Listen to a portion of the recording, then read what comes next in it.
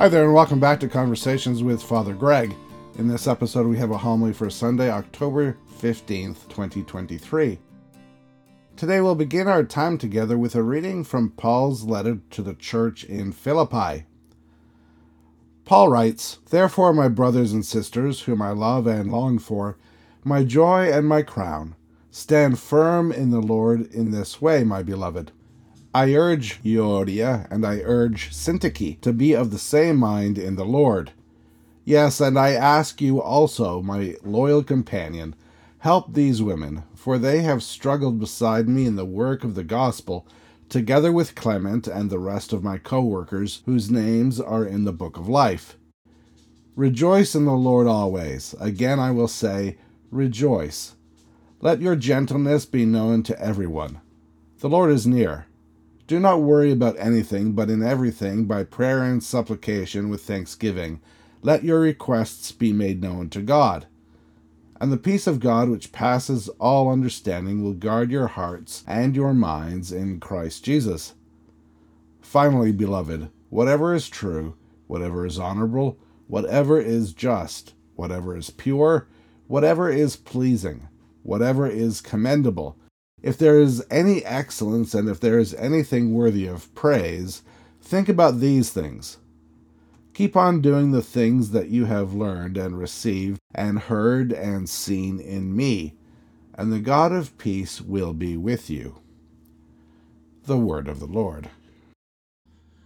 May the words of my mouth and the meditations of all our hearts be acceptable in your sight, O Lord, our strength and our Redeemer. Amen. For years I listened as these words were uttered softly by my father while he bowed his head in prayer before every meal that he and I ate together. They can be found at the very end of Psalm 19, and they form a prayer asking for God's help that we might follow in the ways that God would find pleasing. Whenever I pray these words myself, I can still hear my dad uttering them in his own voice. My dad was a man with a quick wit and an even quicker temper. When these traits were combined in a man who was also relatively short in stature, it also meant that he had to learn how to be quick to apologize. This short prayer that he said before each meal was a reminder to us and to himself that we don't always get it right. We cannot please God without equal measure of God's grace and God's gifts. This all came to mind today as I read Paul's letter to the church in Philippi. Our passage for today is found in the last chapter of Paul's letter to the Philippians and opens with Paul using very effusive language to encourage his readers to stand firm in Christ. He refers to the Christians in Philippi as siblings and those whom he loves and longs to see. He talks openly about how the Christians in Philippi are a source of joy for him. He then goes on to mention two ladies named Euodia and Syntyche as people who were faithful followers of Christ and who were essential in helping him establish the church in that city. He encourages these two ladies to reconcile their differences so that they may be of the same mind. Let's pause to consider that for just a moment. How often are you of the same mind with any other person? I mean, sure, it happens, and I think that it's great when it does happen.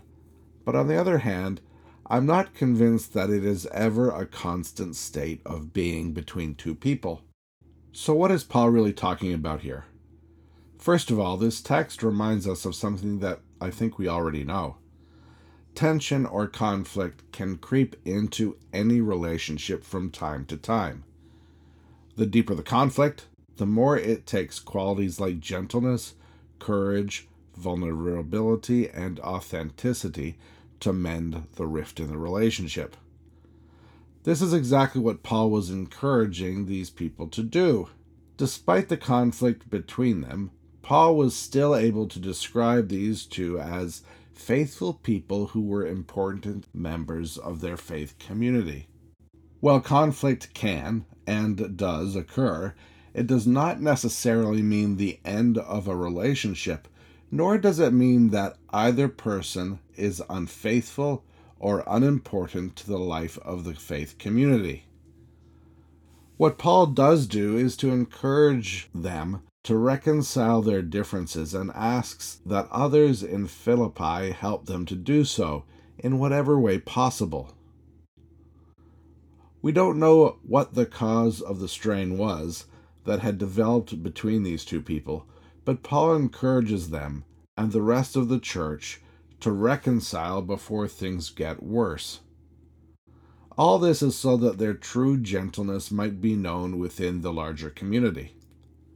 Having addressed the conflict between these two ladies, Paul goes on to tell his readers how they might avoid conflict in the future and grow even closer together as a faith community. He tells them that they ought to focus their attention on certain Christ-like virtues. He tells them, whatever is true, honorable, just, pure, pleasing, commendable, if there is any excellence and if there is anything worthy of praise, they should think about these things. If they continue to emulate these virtues, they will be more likely to be able to continue being of the same mind as Paul had urged Euodia and Syntyche to be. At its core, this is really a question of focus. When I was learning to drive, my instructor always said, "The car goes where you look." This is great advice not just for driving a car, but for life in general. The things that we focus on tend to inform how we both see the world and interact with it. Do we choose to focus on those things that divide us, on the shortcomings of ourselves or of other people, or on all that is wrong with the world? Or do we choose to set our sights on something higher, seeking to give birth to the kinds of attributes that Paul described in his letter? This is not about being a Pollyanna or perpetually looking at the world through rose-colored glasses. Neither is it about focusing solely on the brokenness in ourselves or in our world. It's about being able to see both and working together with our brothers and sisters in faith to accomplish the tasks to which God has called us. It's about learning to admit and then overcoming our differences by focusing on a common goal. It's about realistically identifying what is wrong in any situation and then working toward correcting that situation or healing that woundedness. Make no mistake, it can take great amount of courage, authenticity, and vulnerability. But in the end, it means learning to see both ourselves and other people as people made in the image of God and as people whom God loves deeply. I began today by telling a little story about a table grace that I learned from my father. It's a prayer asking that God would grant us each the grace to do that which is pleasing to God. Paul's words to the Philippians help us to more clearly understand how that might be accomplished by focusing our attention on certain Christ-like virtues. Let's pray. Faithful God, whose steadfast love never ceases, and whose mercies never come to an end, grant us the grace to trust you and the courage to extend the gifts of your love to all those we meet. In Jesus Christ, our Lord. Amen.